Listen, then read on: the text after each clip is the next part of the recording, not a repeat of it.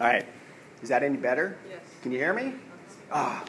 Okay, I'm not going to start over, but welcome foundation level students. Can you turn it up a little? I'm not sure how to do that. Oh, so it's just for recording for talking. Oh, so it's not going to come through the speakers? All right, tell me if you can't hear me because my voice is a little low right now.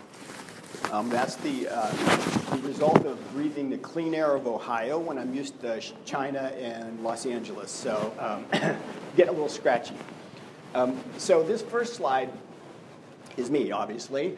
And there's two things on there that are really strange. The first one is recently retired because it seems like yesterday that I was sitting right where you guys are, just starting my career, or starting my academia, in fact. Obviously, this building wasn't even here. In fact, you people weren't even born yet. But honestly, the time has gone by so quickly. It's just truly in the blink of an eye. The second thing that's really strange about that is the fact that I retired from Walt Disney Imagineering. So I have a question to the group here. How many people sitting in this room have ever thought about or are thinking about pursuing a career with Disney, or at least looking at the options of a possibility with a career in Disney? Show of hands. Okay, so that looks like probably about half the room. So what's strange about this then? I wasn't. I never planned on a career with Disney. Didn't even think about it, frankly. And it just happened as my career path unfolded. So the first message that I'm going to leave with all of you is as you start down that career path, you will come to forks in the road. It happens all the time. And you'll have an opportunity to go in a completely different direction. Now, those of you that have a clear vision of where you want to end up, more power to you. And keep pursuing that. Head toward that goal. Having goals is really important. But don't negate the opportunity to go in a different direction when it presents itself. And I learned that several times, and you'll see that throughout my presentation. So WDI is an acronym for Walt Disney Imagineering. Walt Disney Imagineering is the division of the company that conceptualizes, designs, develops, and executes theme parks and theme parks attractions. We called ourselves Imagineers. Imagineering is a great term because it is all about the marriage of imagination and engineering. And that's one of the things, another point that I want to get across to all of you today. Collaboration, teamwork is essential in what you do along the path of your career. And with Imagineering, it was the name of the game. Like I said, teamwork, partnership, collaboration goes through all of this, and you'll find it out every step of the way along your career. And I've made a short list here. So I was part of the creative division. In the creative division, we incorporated creative directors, creative producers, sculptors, painters, model builders. The list is long.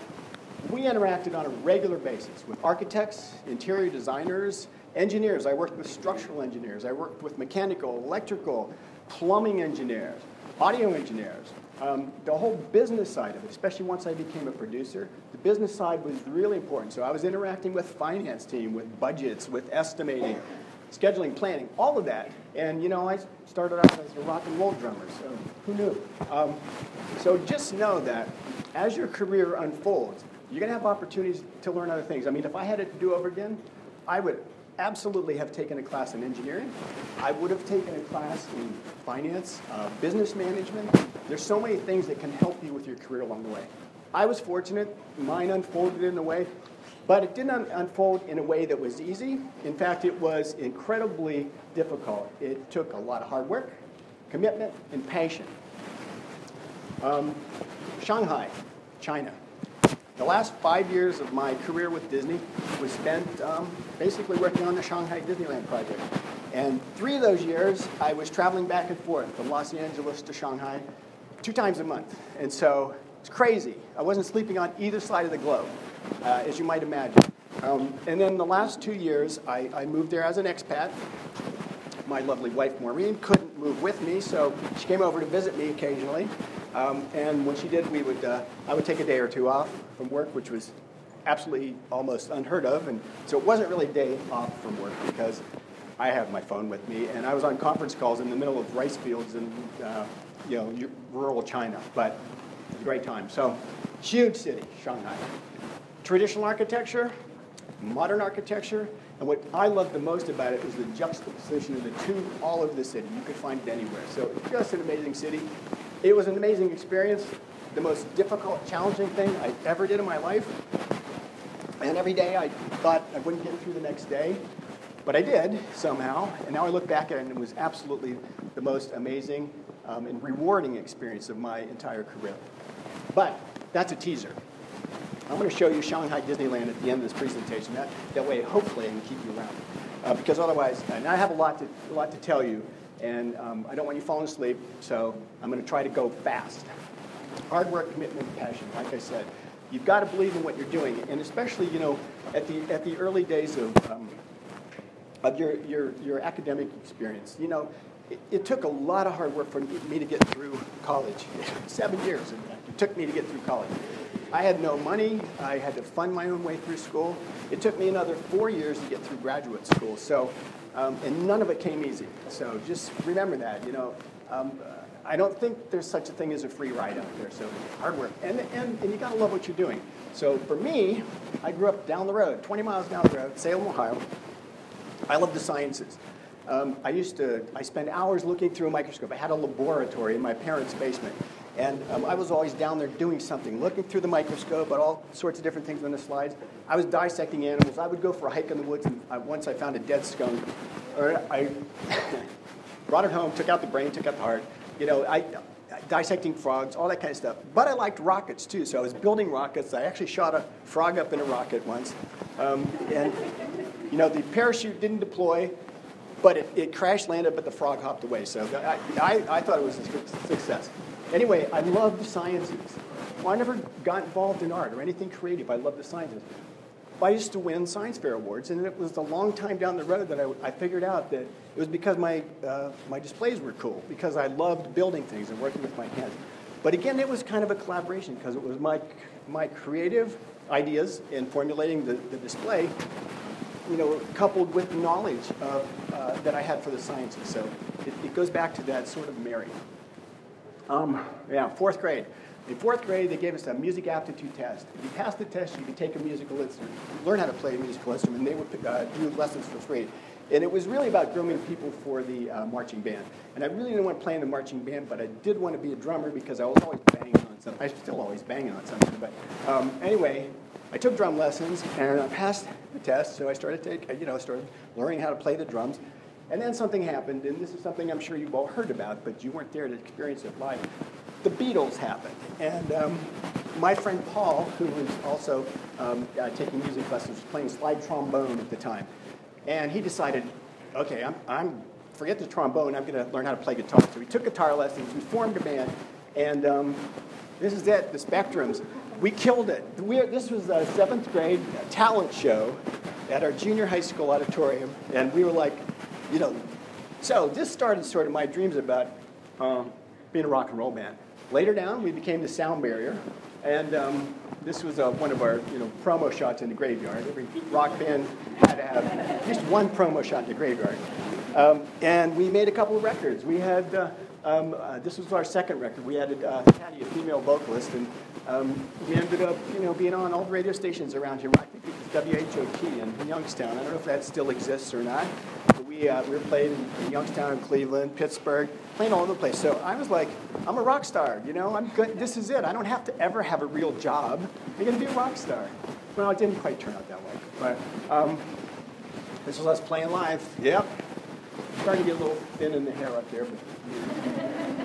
But, so the band, we graduated from high school, and we'd been very successful at that point, and we wanted to keep the band together, but we were underneath it all, we thought, well, what if this doesn't work out? We need a fallback plan. So the fallback plan was to go to college. It's like, we're going to go to college. So we did. So we moved up here and lived on Arlington Street. It was a house of 5 guys, and I think, if I'm not mistaken, that's where Taco Bell is on the corner down there. Anyway, Arlington Street at that time was residential before the university had expanded. And house full of 5 guys, house full of guys beside us, house full of guys across the street. It was party central. And I was playing in the band 5 nights a week, majoring in biology. And, I registered late. I screwed up, registered late. So I had to take calculus, organic chemistry, statistics. it was insane. And playing in the band, I couldn't do it. So I finally said, this is not working. My fallback plan is not going to work. I'm just going to be a rock star. So, so I dropped out of school, you know. And I don't want to tell you my GPA at the time, but let's just say it took me a long time to bring it up. So then the band had gone through transitions as bands do. One member left, another band member came in. And then pretty soon we said, screw it, we're going to do all originals. Because we were playing in clubs and bars and, you know, fraternity parties and stuff. And, you know, at that point, they wanted to hear the popular music of the day. So we said, nah, we're done. We're going to play all originals. We're going to be rock stars. This is the only way to do it. And then so we stopped getting, is basically what happened. So again, the rock and roll dreams were starting to get shattered. And I had gone to a museum, and I think it was in Cleveland, and I saw Salvador Dali, and it kind of inspired me. This stuff is really cool. So I picked up a canvas and some paints and started painting this sort of surrealistic stuff. And I had a friend, a really good friend from Greenford, Ohio, Bill.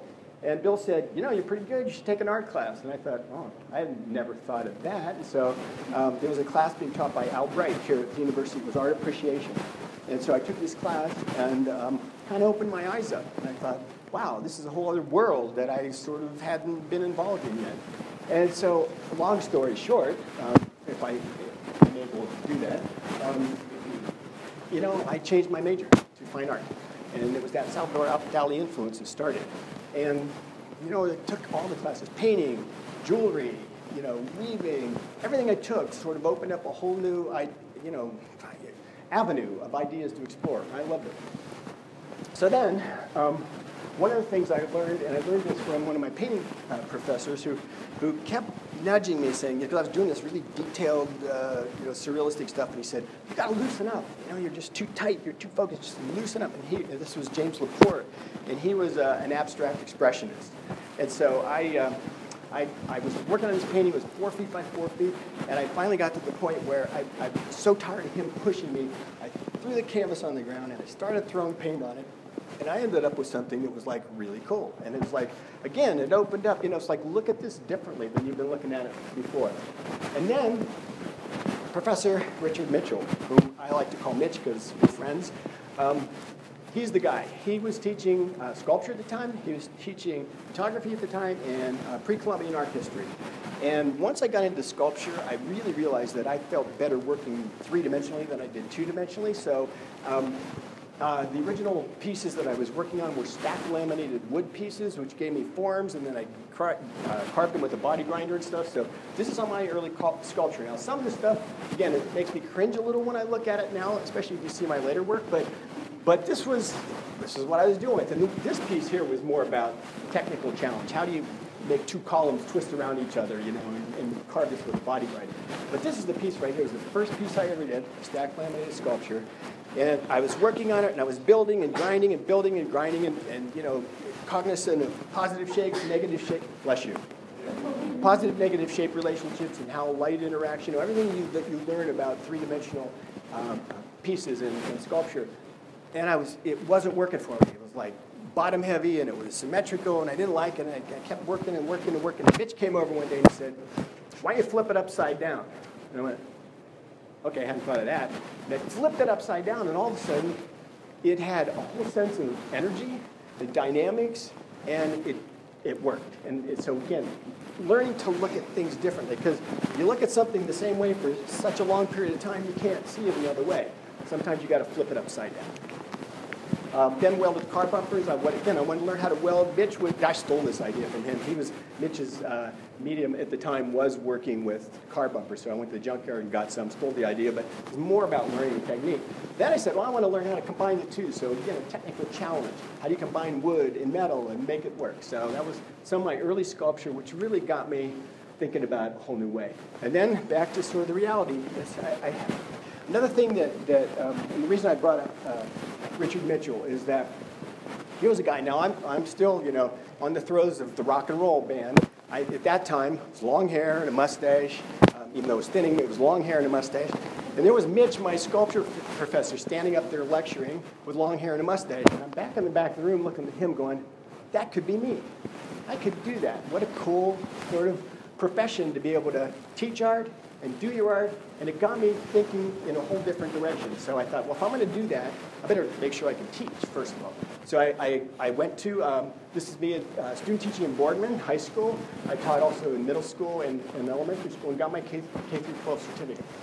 Then, received my Bachelor of Fine Arts degree, YSU in 1976, and thanks to Mitch's help, I got accepted into the Ohio University graduate program down in Athens. Unfortunately, at the time, it was before Maureen, I was married and going through a nasty divorce that was not pleasant, and so emotionally I wasn't ready to go to graduate school, and financially the band wasn't playing anymore, so I had no money. So I postponed it for a year. And they said they allowed me to do that. And then I needed a job. So I got this job, this company called Maintenance Technicians.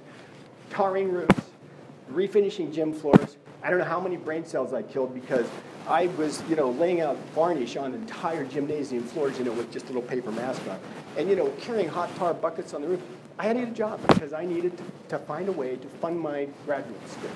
And then I got an opportunity to work at this custom van shop. And this, the gentleman who owned the shop, Dave, he would buy empty vans, and we would go in and trick them out and put shag carpeting and paneling and stereo systems. And we put a hot tub in one, It was awesome. But it allowed me to use some of my woodworking skills to sort of, have fun with this. And that turned out to be really important later on. You'll see why. And then there was an artist by the name of Wendell Castle. And he was doing these stack laminated sculpture pieces. The difference was he was doing them as functional art. So he was making tables and chairs and lamps. And I thought, okay, now there's an idea. Because, I knew it was going to be hard for me to make a living selling my sculpture. But if I could turn it into something functional, there might be hope. So this was a bed I made. Don't laugh, okay? This thing weighed a flipping ton. And yet, this was a commission that I got. This guy had seen my twisted sculpture piece, and he said, hey, can you make me a bed with a corner post in that? And I said, yes. So now I got, and he, so I made it. He loved it. It took, an army of people to move this thing. But he loved it, and I got some money. Now I got some money in the bank. Maybe I can, start funding my graduate school. And then at the same time, I thought, I went back to my friend Bill, who had convinced me to go to art school. And he was making stained glass lamps, these Tiffany lamps. And I said, you know what, I'm thinking about doing a coffee table that has lights underneath it, and there's stained glass in the top. And so I brought Bill in, and we collaborated on this piece. And this is me working in the garage. And then this was the final piece. It sort of had my morphic shapes, but Bill's design for the stained glass. And it was really fun collaborating. And then in 1978, I actually got my first one-person art show right here at Kilcolly Center.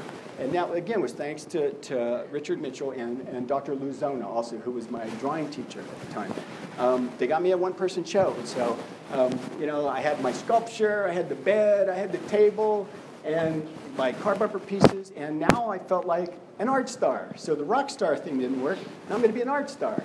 Well, again, it was short-lived, but at least got me the self-confidence that maybe I can make something happen with my art. So then I started applying to graduate schools. And back then it was 35mm slides, and you had to send sheets of your slides of your artwork in, and there was a fee for every one of them. And I kept getting rejected and rejected and rejected. And then I had a friend who had moved out to Long Beach, California. And Long Beach State University was one of the schools that I applied to, and I hadn't heard from him yet, and I said, screw it, I'm moving to California. So I packed everything I had in the back of my Ford Pinto, which was basically my woodworking tools, my stereo and vinyl records, and 2 pairs of jeans. And I got on the road to California. And in 1979, July 4th, I'll never forget it, I got there, and my sister, whose house I was living in before I left, forwarded a letter of acceptance from Cal State Long Beach. And so it was like psyched. It was like, I'm in California, I've been accepted to the graduate program. And then this next clause. So right off the bat, I went down to meet with the graduate school advisors and the dean of the graduate school. And I couldn't start, because I was in the middle of summer, I couldn't start till the fall. And they said, but there's an apprenticeship you can take. And I thought, okay, that would be cool. There's this master woodworker by the name of John Nyquist. And he hand-carved furniture. It's just amazing. And I put this in here because an internship is something that you guys can think about. And I'll tell you, the Walt Disney Company does, I don't know the number, but they do internships in all different divisions of the company every year. And it's something to think about applying for, because some of them pay absolutely nothing, some of them maybe pay a little bit, but the value far outweighs anything that monetarily you receive from it. So I highly recommend looking into internships when you get ready to graduate. So this is John Nyquist, master furniture designer. This was a piece that I helped him on. I was the grunt. All I did was sand and oil, but I learned how to make, hand-carved joints, and I learned about wood, and these are all hardwood. Before I was just stack laying cheap pine. I would go buy a bunch of pine and just glue it, nail it together. This is the real thing.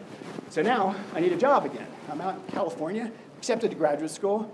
I had enough money to get me, through maybe the next month rent, and I thought, okay, how am I going to do this? I had to get a job. So put the word networking up, because that's another thing that's going to intertwine through all of this, is the people you meet, the relationships you make, you have to maintain those. Don't let them go, because you never know when somebody's going to go from here to here and here to there, and you'll cross paths again, and it could create a great opportunity. This networking was about my father. My father and I did not have a very good relationship. I was a hippie, he was not. And but I said, look, Dad, I'm out in California. He had a friend who moved out there and who was working in a company called McDonnell Douglas, which is where they build DC-10s. So he called him up and said, hey, is there an opportunity for my son to get a job? And so I talked to him, and he said, yeah, I think they're hiring right now. You should go down. Here's the address.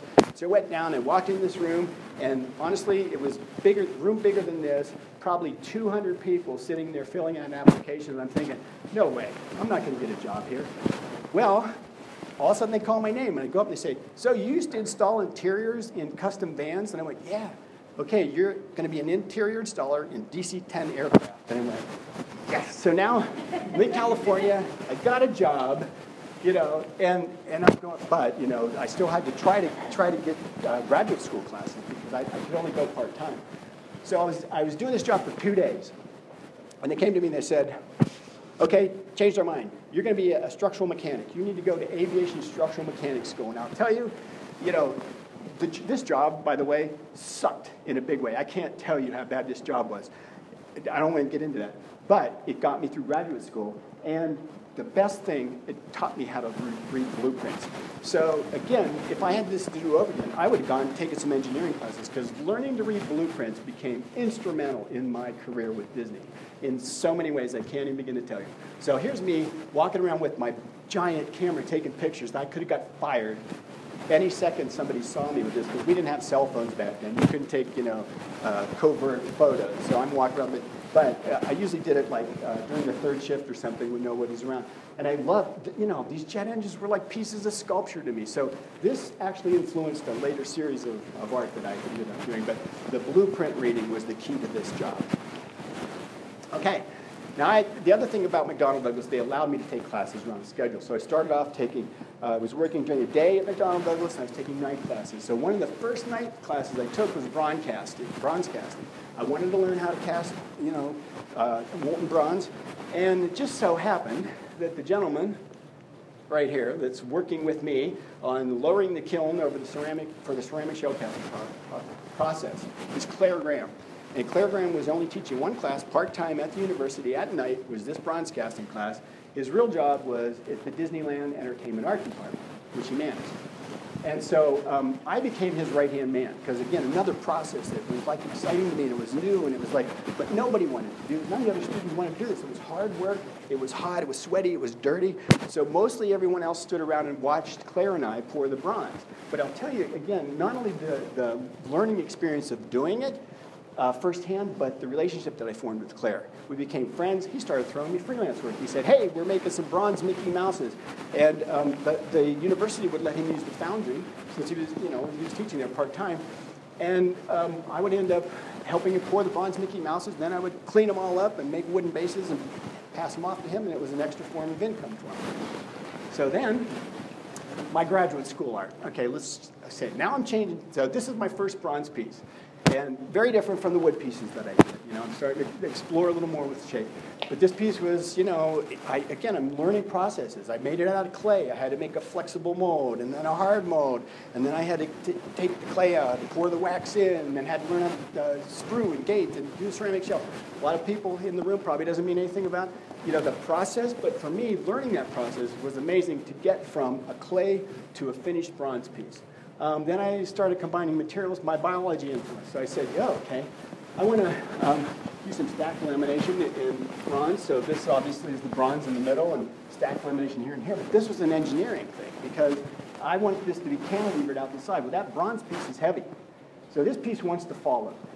The top is hollow, the bottom is filled with cement. So again, figured out engineering-wise, how do I make this work? Because it was an idea I had, and I had to figure out the engineering side of it. And then I did furniture, back to the Wendell Castle influence. I did what I call my anatomical series, bronze and wood, that goes back to sort of my biology days and some of the shapes and form, table and chair, all cast in bronze and exotic hardwoods. And then I wanted to involve my friends in my work. I liked the idea of collaboration, so I thought, how am I going to do this? And, as a sculptor, all my sculpture was abstract. I wasn't good at, carving people's faces or drawing people's faces. And some people are. I've seen and worked with some incredible sculptors who can, capture a likeness of somebody's face. Not me. So I figured out how to do it. I'm going to take a mold of their face. So this is me with my, probably former friends now, because after I did this to my friends, and I did it to Maureen too, she almost divorced me. But I was able to get the faces, and this was the end result of Claire's face in bronze, David, my studio partner and friend, in bronze on the other side, and my face in acrylic resin.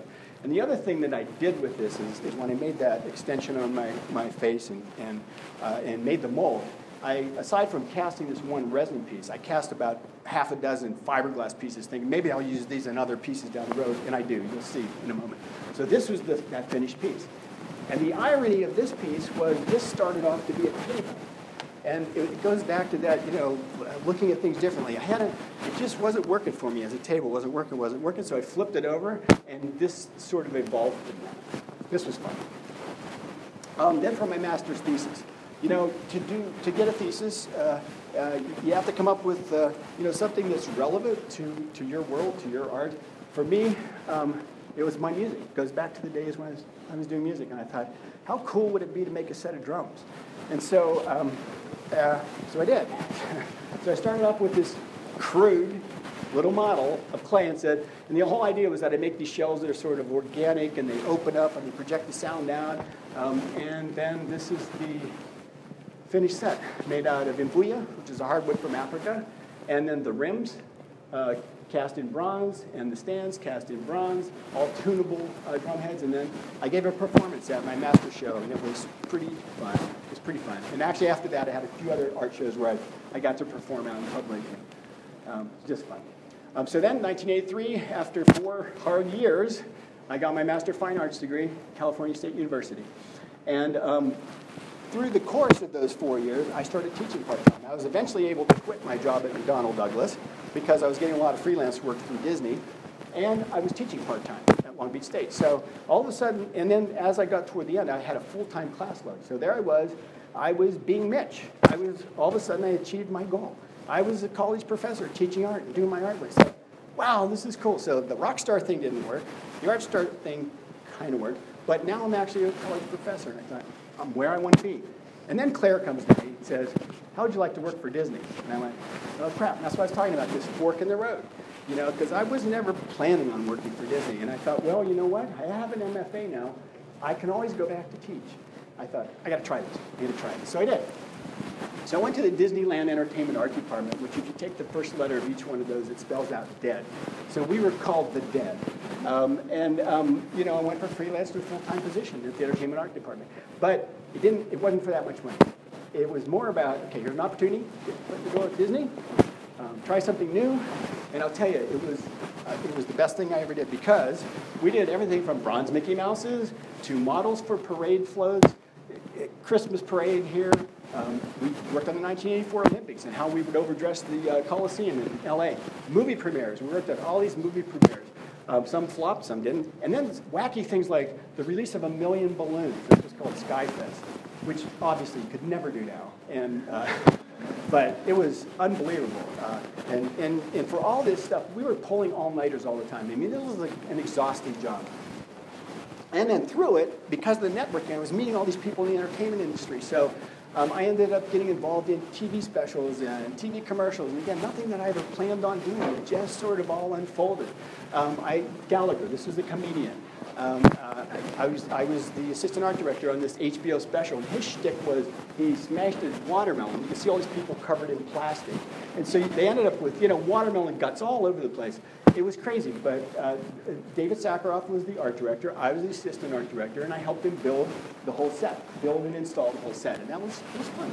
This thing came up, and I was still working full-time for Disney, but I'd take this on the side. TV commercials. This was an IBM commercial. And I, again, worked on the set pieces and stuff. And this gentleman right here, Ed Martin, was the cinematographer. And his wife, Sandy, was actually the producer of commercials. And I ended up, Maureen and I both ended up being really good friends with Ed and Sandy. They're great people. And then Sandy comes to me and said, look, Ed's birthday's coming up. I want you to take a mold of his face and do an art piece of Ed. So I did. So I ended up, this is Ed in this an art piece that is on their wall now. And then the other thing that was really cool about this goes back to relationships, networking, and another fork in the road. So Sandy says to me, look, there's a lot of work in LA if you want it. If you want to work in the TV business, if you want to work on commercials, you can have tons of work, but you can't live in Long Beach. And Long Beach is like 30 miles south of LA. I said, you've got to live in LA. So I'm thinking, okay. So you know what? I quit Disney. And I said, I'm going to do it. I'm going out on my own. I'm taking a risk. So I left Disney and decided to start my own company. So did doing business as Larry A. Designs, and I took on all sorts of wacky things, But to do it, I had to set up shop in downtown LA, and I had a friend, the studio partner, Ruthie, who at the time was trying to get a studio space in downtown LA. She said, I found this big empty warehouse. There's a sink and a toilet in it, that's all. You want to go in the studio with me? And she was only going to use it on the weekend. And I said, well, if I'm going to do it, I'm going to live there. So I moved into, this is going across the 4th Street Bridge. This was the loft. We were upstairs on the top floor. And this is a pile of stuff, me starting to build this studio space out. And the thing was, when we do these commercials, we would build these sets. And because it was a one-time shoot, you do the shoot, everything goes in the dumpster. And so now, instead of going in the dumpster, it all started going in the back of my pickup truck. And so all of this stuff, so I literally built out my studio from stuff that I had collected from doing all these TV things. And so this is me in the process of dividers and building walls and building platforms. I built a kitchen, I built a shower, I put a dark room in, and this was my studio and my living space. And it was fun. It was a great period of my life. Actually, this is when I met Marty. And I was doing all sorts of projects. And again, this is where the blueprint reading came in. So I just, somebody give me a set of blueprints, need to make this model. And so I would make the model. And this was actually at Disneyland again. And this was for a science exhibit. And this was for a zoo exhibit. And I made awards for Disney again. They kept coming back to me. Architects, I got architectural models. And then some of the people that I was working with in the TV business came to me and said, hey, I liked your artwork, would you make me some furniture? And this was a commission for a table, and he wanted it all glass. Well, I hadn't done anything out of glass at that time, so this was, again, exploring new materials and stuff. But I built the model, and then I found glass companies and farmed it out and got this thing built. Then, this was the wackiest thing that ever happened to me. When I was teaching part-time at Long Beach State, one of my students came to me, called me up, and said, hey, I'm working for a company called Martin Brinkerhoffs. We do big presentations. And at the time, it was all about slideshows because there was no digital back then. And he said, we're doing these big presentations for the king of Saudi Arabia, King Fahd at the time. And it's about the renovations of the mosques at Mecca and Medina. And we're going to do the presentation, and once the presentation is done, we're going to have a photo album and a VHS cassette. We want to put it in a really nice wood box and give it to the king. Are you interested? And I went, yes. And so, with my friend David, this was the box we made. It was rosewood and sandalwood, and it had this carved, this is the emblem, and then this is the way it opened up. And this led to another box, which had 2 cassettes in it, which led to 2 more boxes. which led to a bunch more boxes. And these were holding solid silver miniatures of the mosques at Mecca and Medina. This is David and I, with a stack of boxes. Then they wanted frames for this big exhibit. Then we did this wood marquetry pieces. This just went on 5 years worth of work. I got one call from one of my students. It was amazing. So this was the exhibit in Saudi Arabia. Crazy. And then Marty, who owns the company, says, hey, I like your art. How about making a conference room table for me? So I made a model, ended up making this conference table. How about a table for my office? Made this table for his office. So I was now getting involved in all kinds of stuff. And it's all that networking. It's all these people that you interact with and you remain friends with. And then, once again, I pissed my friends off and took mold to their faces. And this is my ode to H.R. Geiger, because I love the alien stuff. Did this piece, which just, kind of kept the wheels turning. And so now I decided, I always had this thing of, I hated TV, actually. I still don't. I'm still not that fond of it. Oddly, I was working in it, but I didn't really like it, especially the commercializing of it. And so I decided I was going to do my own TV series. But this was before flat screens, when the TVs had these big picture tubes on the back. So I said, okay, I'm going to take molds of my friends' faces. They're going to be the picture tube. The back of their friends are going to be the screen. And I started making this whole series of pieces. And this goes back to my McDonnell Douglas days. So I started collecting all these aerospace parts from these aerospace surplus things and combining them together. So this in the top is Sandy Martin, the producer on the TV commercials, and her husband Ed down below, the cinematographer. So again, involving my friends. And then I just continued a variety of different sort of iterations of this TV series that I made. Maureen is in here twice. She's there and there. And then I used that mold again for my face to make my own self-portrait of my love of TV. Early 90s, the recession hit. Now this was, again, nothing like the one that hit in 2008, but it was one where I saw a lot of my work drying up. The Saudi Arabia project was done. A lot of the architects who I was building models for were moving out of LA. And so I got an opportunity to return to Disney. Now, this was the Disney store. And they said, we're the retail side of the company.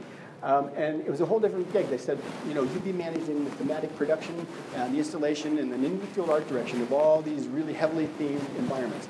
So I thought, okay, that's cool. Back to blueprints again. I had to be able to read blueprints. I had to actually incorporate my piece of the puzzle into the blueprints. And, these were heavily themed stores, had stuff hanging from the ceiling. So I had to work with model builders. I worked with structural engineers because we had to hang it over people's heads, had to be safe. I worked with sculptors. I worked with painters, with, mural painters. And, it was mass production. We were doing these stores in every mall across the U.S. I hated going to malls. And now all of a sudden I'm in every mall in the United States. But it was a fun job. It was a really fun job. And I had vendors all over the place, too. So when I wasn't actually at the site doing art direction, I was managing the vendors. And I had a number of vendors in Toronto, especially. And then I got to be part of the global partnership. We're expanding into Europe. We're expanding into Asia, mainly Japan at that time. And it was unbelievable. I got to travel around the world putting Disney stores, in cities all over Europe. And flagship stores like the Champs-Élysées in Paris, 30-foot diameter chandelier, all silver late. I felt really lucky because everywhere I went, there was some new challenge. These are the flagship stores, but we're still doing that rollout of the standard thing. My painters in Florence, Italy, Tokyo, this is at the Expiari Center, which is just outside of Tokyo Disneyland. And sort of every store we did was different on these flagships. But I always had some art. So as much as I was traveling back and forth, and this is the beauty of having a studio that's actually part of our home, is that I always had something going. And so this time I decided I was going to explore glass because I liked those table commissions that I did.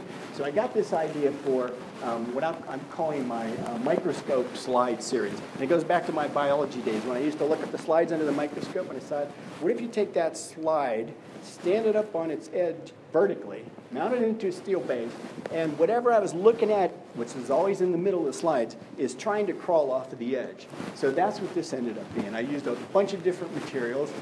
These are 6-foot-tall slabs of glass, and I just kept experimenting with how again, it becomes an engineering thing. How do you incorporate these materials onto that slab of glass? So, and now, back to Disney, they decided they were doing away with the theming because the stores weren't doing well. It was because the theming was basically detracting from the merchandise. Well, the reality was the merchandise was crap. But, this was their view. So they wanted to do a non-themed store. And I thought, well, crap, I'm going to lose my job. If there's no theming, what am I going to do? That was my job. So I had a friend who was managing the fixture and hardware production. So the floor fixtures, the wall bays, all the hardware and shelves and everything. And she was leading the company. And I said, I can do that. I know how to do that. So it's just managing a different type of vendors. And again, I'm reading blueprints. I'm looking through all the designs of all the fixture components and stuff. So it was great. So this was our non-themed version of a Disney store, but still fun to do. And I'm still traveling around the world, putting them all over the place. And then I decided, because I was traveling so much, it was getting harder and harder to do my art, so I had to do art by management. So this is the corner of my studio in our house. These are some of the models that I was working on at the time, and you can get a reference to scale because this is a real human skull. That's my first wife. And I don't know where the rest of her is, but I managed to get that part.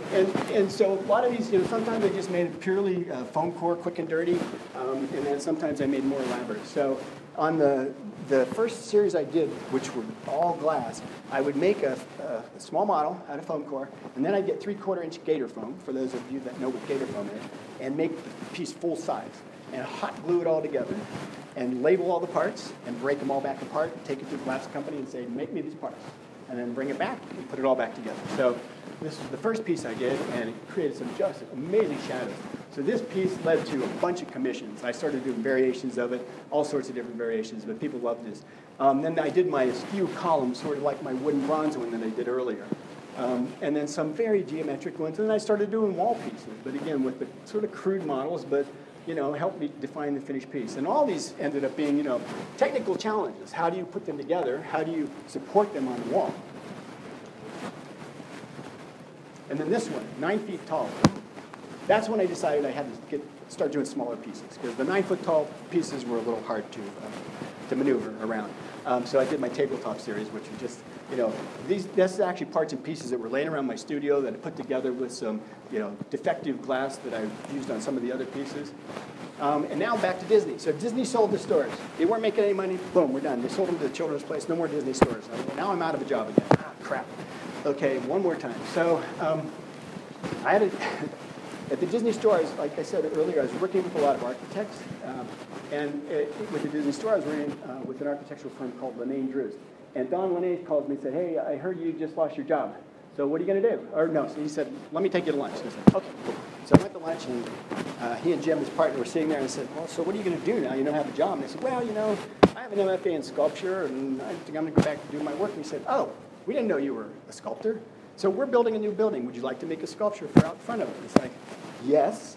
So I designed a model, and this is the model, and it's 17 feet tall, weighed a ton, and different angles. I had to lose the lower stainless steel ring because they were afraid kids would come and jump on it. But that's compromising with the client. It's the client's piece ultimately. So this was fun. My first outdoor piece. Now, while I was in the middle of doing that, Disney called me again. Every time I turned around and I lost my job, another opportunity to go back to Disney came into focus. And to me, it was like I kind of wanted to end my career.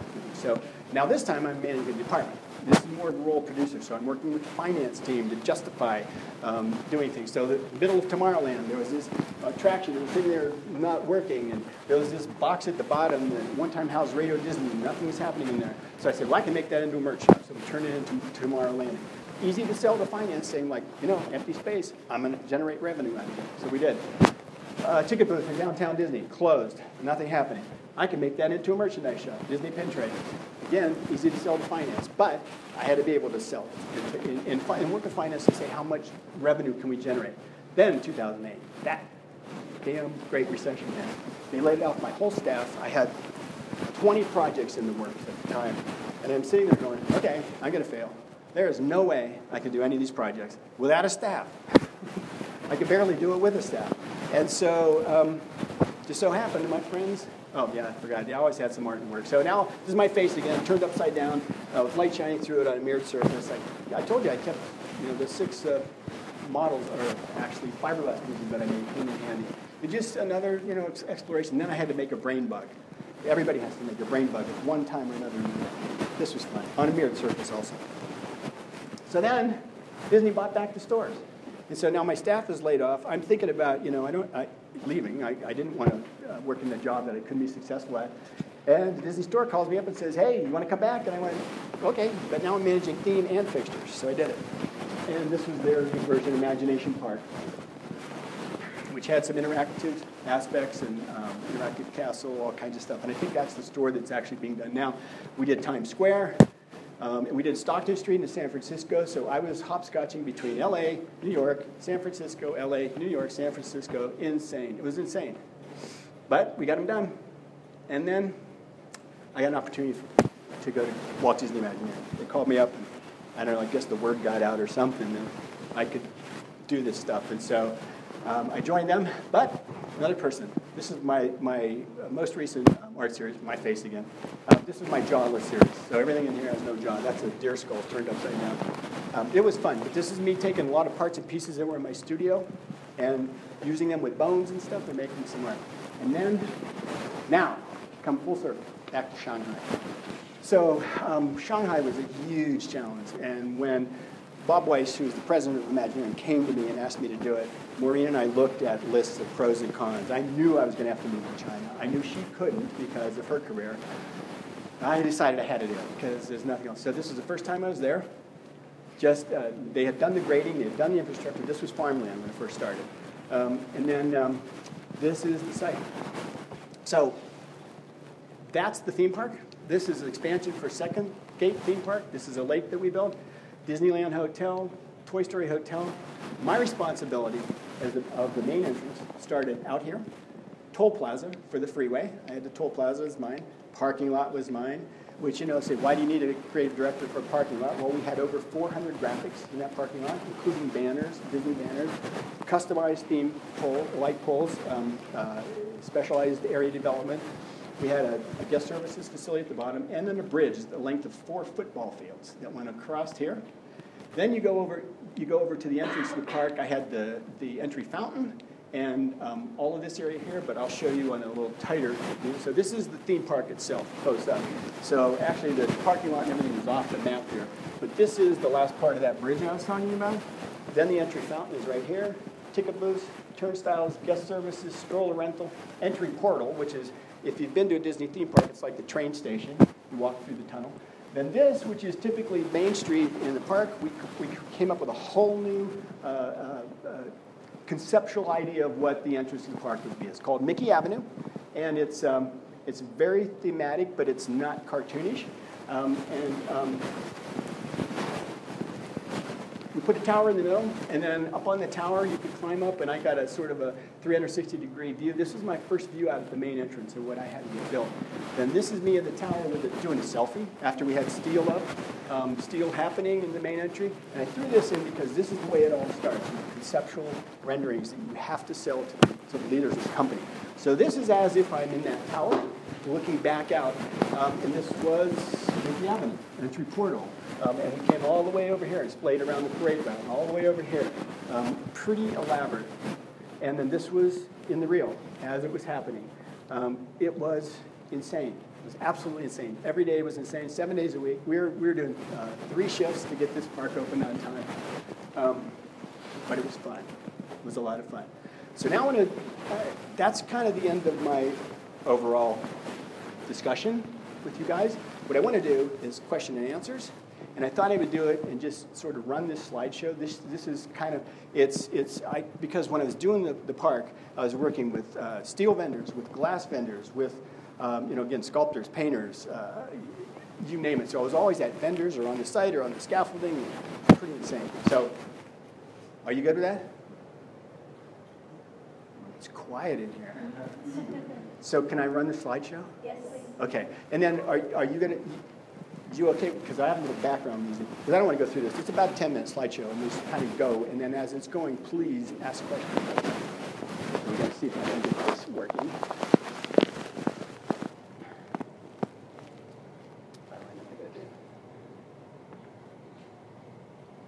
I think we're good.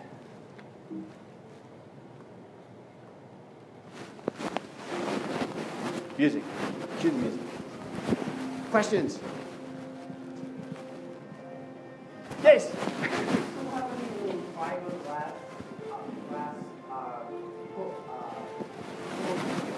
I do. I do. I have 4 more. I don't know. It's funny because now that I'm able. Oh, sorry, I forgot to start the slideshow. Oh, let's do that. All right, here we go. All right. I do, and what I'm doing right now in my studio at home is just kind of starting to lay stuff out on the table because, frankly, this was the last 5 years of my career at Disney, and it took up my entire life. So as this was happening, there was no way I could get involved in any art. So now I'm going to get back to it now that I'm officially retired. So the first thing was to clean up my studio, so it was a working studio once again. But you can see as we go through this, it was a pretty amazing experience. Any other questions? Yes?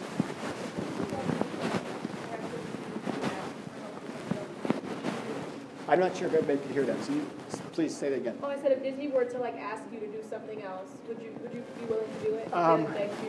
If they begged me, really, yeah, no. I'll tell you, I'd have to talk to Maureen because,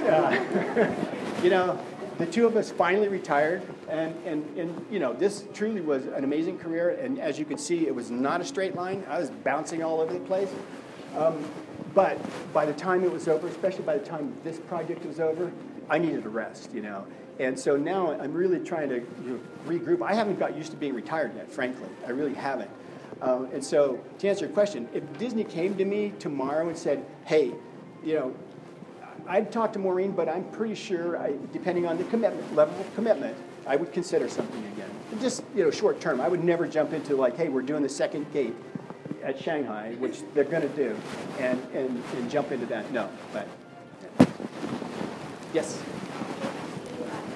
My studio is in Los Angeles, in our house. We got really lucky. When we found this house, it was a dump. It was a total fixer-upper, and Maureen found it. But it was the bones. You saw the bones. So the first level is kind of wide open. Stairs go up, and then actually we have a carport instead of a garage, but there's a room on top of the carport, which is kind of separate from the house, and then it goes up to the second floor. So it's almost like a tri-level.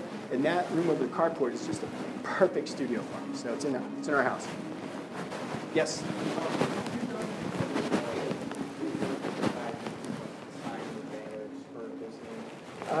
I haven't personally, no. Yeah, so what I end up doing is working with people, I worked with a ton of graphic designers. We had a whole graphic design team and an interactive team too. Just so many different things. And you'll see, the interesting thing, you're seeing some English and some Chinese. We very carefully chose where to go English only and where to go Chinese first, English secondary, throughout. And at the main entrance to any of the retail shops or merchandise shops, it had to be Chinese first, English second. All the operational signs, Chinese first, English second. But when we did what was called show graphics, where the visual, like the barbershop, you could tell it was a barbershop. So we did it in English, and part of that was by design because there are so many people in China now that are learning English and want to learn English, and a lot of the older generation don't know. So now the kids are teaching it to their parents, so the kids can say, "That's how you spell barbershop in English. That's what the word is." So, anything else? Questions? Yes. Do you have any tips or advice on how to do a Disney internship, like how to get in, things they look for? Okay, so if you're interested in a Disney internship or even a job with Disney, the first thing you have to do is go to disneyjobs.com. And if you go there and upload your resume, that's step one. And until you've done that, you can't find out any information. Once you've done that, then you can start getting into the website and type in internships and start heading down that path. Okay, thank you. Yeah, sure.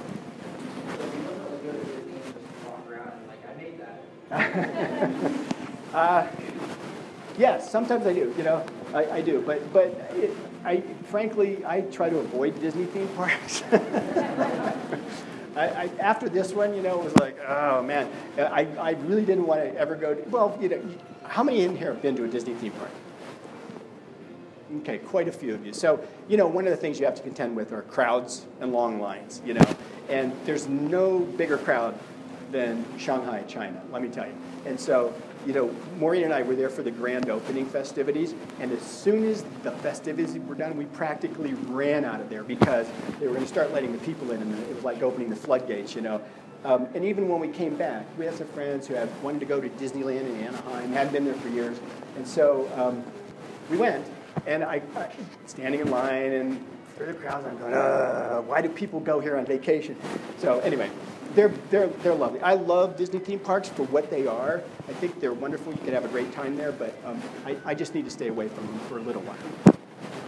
Anything else? Questions?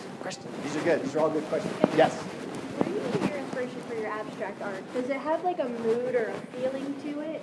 Like I saw with your TV one, it seemed very like, you could see that it almost looks like you really don't like TV, like it's pulling the life out of you. Good. I like that. So it works. It's like, so with the other abstractions that are like less noticeable, like, does it have a feeling? Does it have a...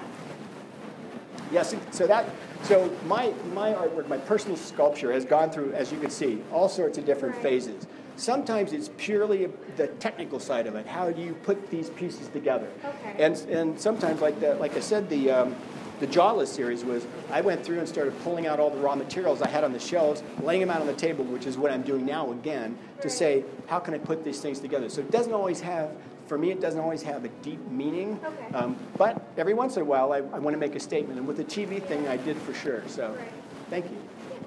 I have a question. Yes. Throughout your career, you mentioned a lot of adversities that you have to face, like you got knocked down a couple of times, but where do you find the energy to get back up and say, wait, I can do this? Yeah, I mean, that's a good question. Did you all hear that question? So, throughout my career, I've gotten knocked down a few times, and a gentleman asked, where do you, summon up the courage to do it again, And I think that's, that's about confidence.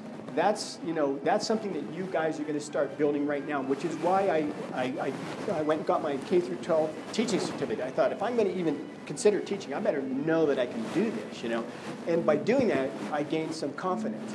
And that sort of happened every step along the way. So when I get knocked down, I kind of hang my head for a little while and go, okay, I'm not ready to give up yet, And so I'd start looking at alternatives. And there was a period of time when I was sending out resumes and networking to all the people that I used to work with when the Disney store sold the company, basically sold the stores. And by doing that, by sending out all of these and going on interviews, all of a sudden I went, oh, I have a lot to offer, So I was worried about the fact that I lost my job. But once I started networking and started talking to people, I got that confidence back. It's like, look at the experience I have. I'm going to somehow be able to get a job again. So that's kind of how it worked for me. Self-confidence, important. Yes?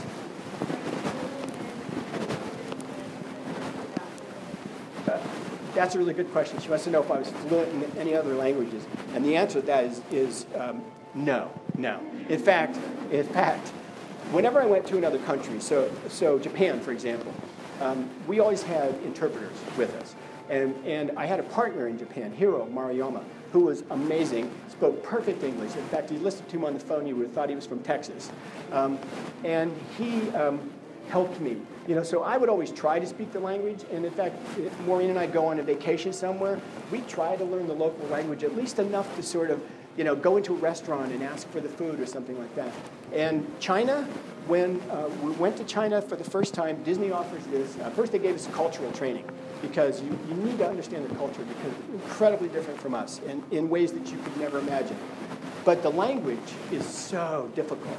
So they gave us what they called survival Mandarin. And it was 5 classes. And the problem was, we were all so busy. I took the first class, and then I missed the next 2. And then I tried to go to the next one, and I was so far behind from missing the other 2, I gave up. Because it's incredibly difficult. The thing is, with our cell phone, we got an app called Smart Shanghai. And if you wanted to get somewhere, you just hit the little taxi cab and hold it up to the driver and say, take me there. So, but yeah, it's I'd say when you're younger, I wished I knew another language. I'd love to know Spanish, especially, living out in LA. I would love to have learned Japanese, and I'd love to learn Chinese, but I'm too old. Seriously, I couldn't do it. So, anything else? Please keep asking. Yes. The Shanghai project, from start to finish, was 17 years. And the reason is, and the 17 years is what Bob Iger, our CEO, spent in the first year early negotiating and all the business transactions and everything that had to happen to get the wheels turning. And then after we broke ground, we literally opened the park See that we broke down in 2014. We opened the park in June of 2016. So from groundbreaking to park opening, 2 years.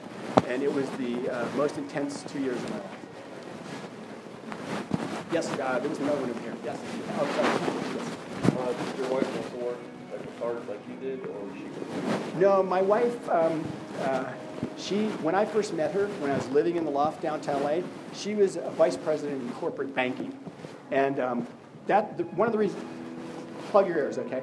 One of the reasons I married her is I thought she could be my sugar mama. You know, I was not going to have to work anymore. I'm marrying a VP of banking, yes. Turned out not to be that. Because after we decided to get married and stuff, she was very unhappy. She was, as you can see, a very petite woman in a man's world at the time especially, and not liking the politics and everything that's going on. And so she decided to leave her job, and I was working for Disney again, so we agreed she'd leave her job, I'd have the medical benefits, and I'd have the regular paycheck. And she ultimately decided to go into teaching, ended up retiring as a third grade elementary school teacher. So yeah, very different from my career. And in fact, she retired in 2015 when I was already living in China. And so that's the reason she couldn't move with me. So she would come over and visit me. Other questions? Yes, in the back.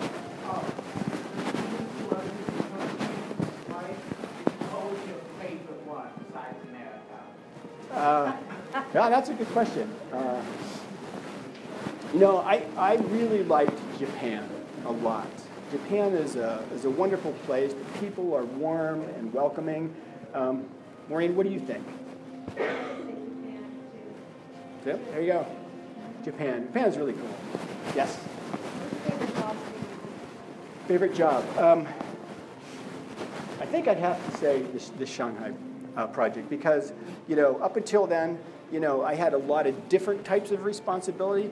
This was sort of the all-encompassing, overwhelming, But at the end, I mean, it's so gratifying to look at this and think that, I had something to do with all of it. So I think that's my favorite.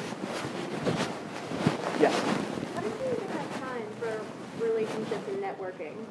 I think that's the biggest thing, like when you're trying to work and go to school and have a relationship and friends. Like, it just doesn't seem like there's enough time in the day, but it seems like you did triple that and somehow you did it. Well, I'll tell you, is a lot of my networking happened, in between things, because that, as you can see from my story, is that, I found myself from time to time not having a job or, in between, but that's not fair because actually you have to keep in touch with those people along the way.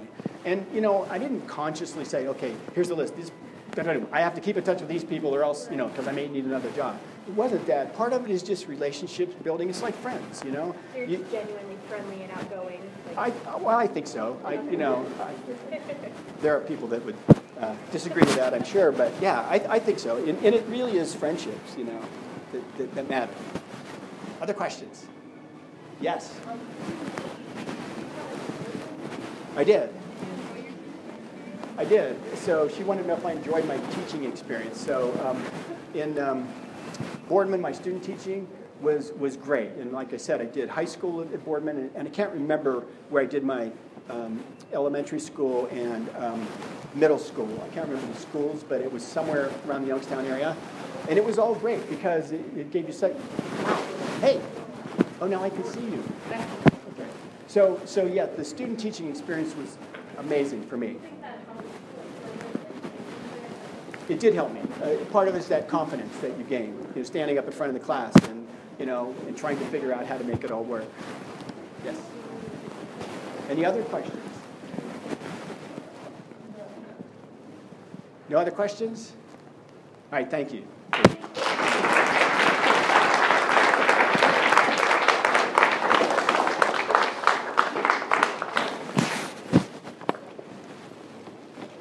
I'll be around this week, too. You see me in the hall, come up and grab me, okay? This is my alma mater. A panel discussion tomorrow from 3 to 4 downstairs in the big orchestra room across from the dean's office. Anybody interested in that? Is it a panel discussion on anything particular? Well, there's a musician. Yeah, Bill Bodine. And you know what? I have no idea. So we're going to sit there and see what happens, Yeah. I think it's going to be more of an interactive, like, question and answer thing. So coming out of the morning, think about them between now and then. Yes.